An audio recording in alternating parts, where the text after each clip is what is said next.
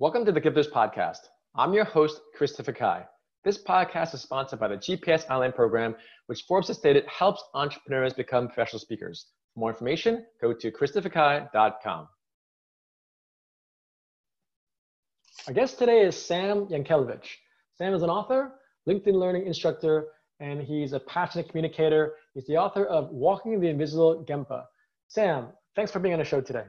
Oh, thank you, Christopher. This is a pleasure, and hope that I can gift back to the listeners.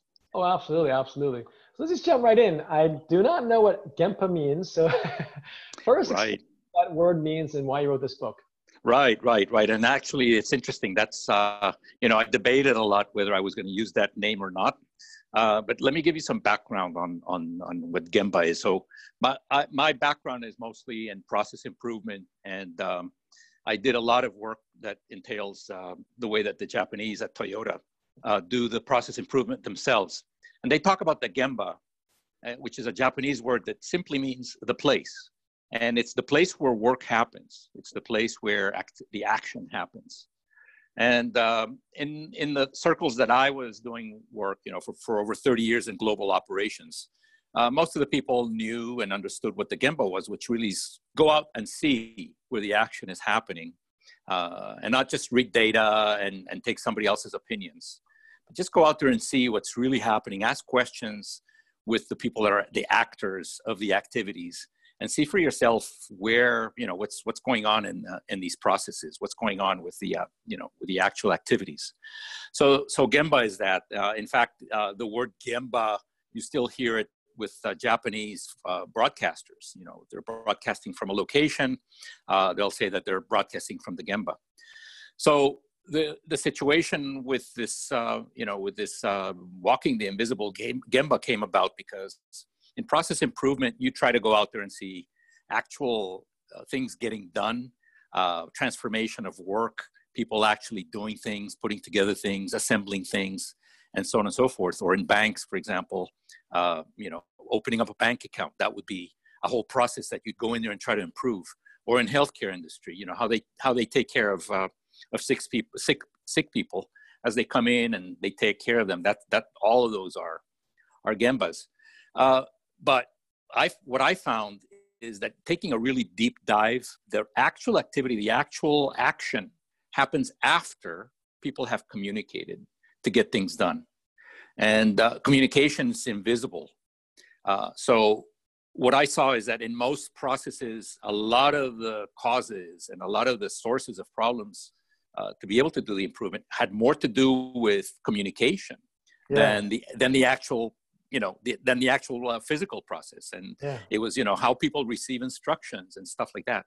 So the invisible Gemba is really that place where you have your conversations before the action gets done. And that's what I wrote about. And it is my fourth book. And I'm learning, as I go, I'm learning more and more, the storytelling portion, but as well how to bring about these invisible processes that we don't really pay a whole lot of attention to. And that's fascinating. I mean, I'm going to share a story that really highlights your point of this invisible Gemba. So Brian Lee is a person that co-founded the Honest Company with Jessica Alba, which is a multi-billion company. He also co-founded ShoeDazzle and LegalZoom. And so with ShoeDazzle, it was a company he worked with Kim Kardashian. And ShoeDazzle, for those of you who may or may not know, it's a subscription-based website where you can buy shoes online. And at one point, they couldn't figure out why the heels on the shoe were coming off. There's a quality control thing. So Brian Lee, going back to your kind of story of the Gemba, he literally flies to China, goes on the assembly line, and he sees this man that's gluing up the shoe. And he literally sees that this man had one eye. And the reason why the heels would fall off at one specific point, because he had one eye. So when he's gluing the shoe to one eye, he literally can't see the other side. So literally the reason why the shoe would fall off the heel was because this man had one eye. But going back to your point, that is about being in the place at that time to see what's going on. So just to I wanted to our listeners know how important it is to share stories to really capture your point of view, which is this invisible, Gemba. Because the good thing about your book in terms of the title, Sam, is that you always have to have your own brand and your own niche. And so you clearly have a word that most people might not know, but then walking the invisible, it's like, oh, then the punchline is Gemba. So it's kind of cool that you have basic terms like walking the invisible, so it's intriguing, but then you also have this word that, like, again, most people wouldn't know, but when you describe it, then it's like, cool, oh, I get it. So that's how you actually differentiate yourself, Sam, from other people. Because Correct. Correct. that, if you just say, oh, walking the, finding the right place. Okay, what does that mean? But in your case, right, stands out. And the whole point of a title and a cover is to stand out. So you've already achieved that marketing, and then depending on how well you communicate, then it determines if people. Right. And let me share with you. The first book I published, which was in 2014, when I left the industry, because I worked for 30 years in global ops, and then I started consulting. Mm-hmm. And that first book I wrote was I attempted to do exactly that, Christopher. So the name of that book is called Lean Potion Number 9, Communication, the Next Lean Frontier. And of course, you laugh because you probably heard the song, right? Love Potion Number 9, or you might have. And it was a song from the 50s, and it was interesting because it did get the attention. But you know what? It got the wrong attention. Because it was people that were in the lean community, which is lean manufacturing community, which is all these efficiency and process improvement experts. They took it the wrong way. They thought it was kind of a spoof, and that it was kind of laughing at it. However, I didn't write that book was not written to be a bestseller. It was for me to stand out from the crowd, to be able to get in and be able to consult, which, by the way, in that sense was very successful because it got me in the door with two very good corporate clients. And I had a gig with them for about a 3.5 years. And, it gave me time to learn more, to really practice some of these things, learn more. And from there, you write another book, from the stories that you learn, and so on and so forth. And so it just kind of builds on itself. The stories. Let's just illuminate with our listeners again why some of the things you said are important, because again, I speak for a living. I travel the world giving talks, whether Google or Merrill Lynch, but I also help other people become speakers and coaches, and they need what you have, which is, even though you may or may not even know this, one of the most important things is you have to create a brand, and you have to have experience. In your case, 30 years of experience, global operations. Just saying the word global already conveys that you can probably be a global speaker.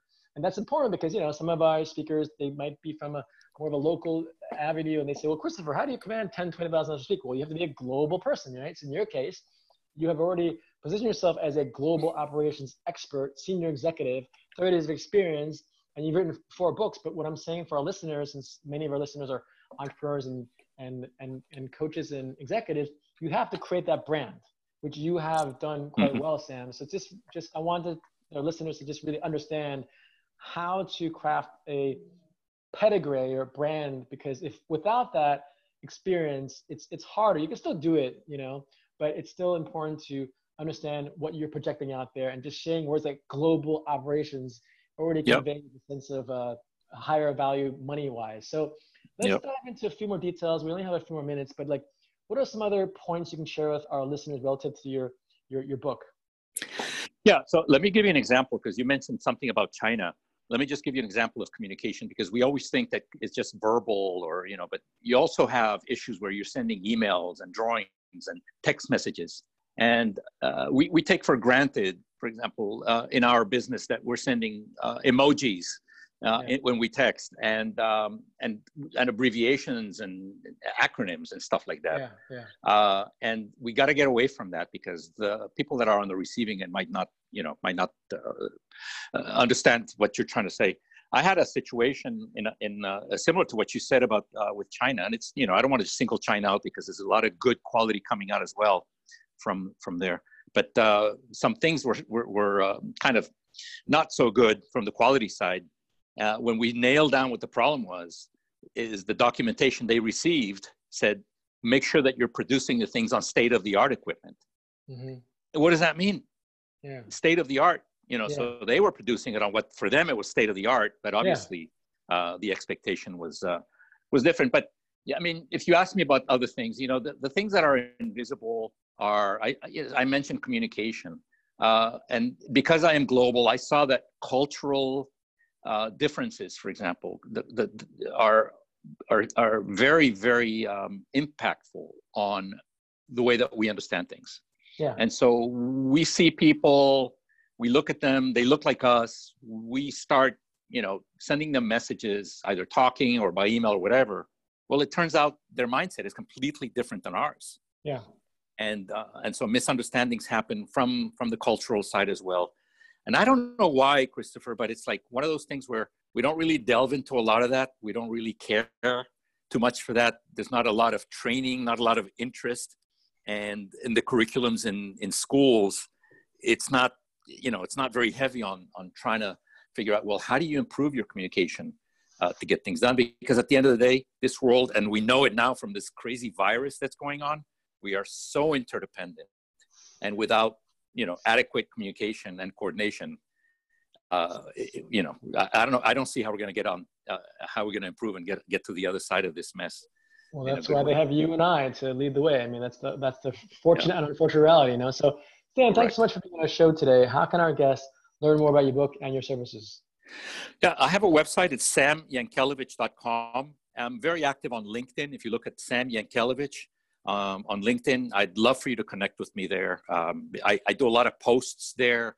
I give away a lot of information. I share a lot of good stories about what's going on in this thing with communication.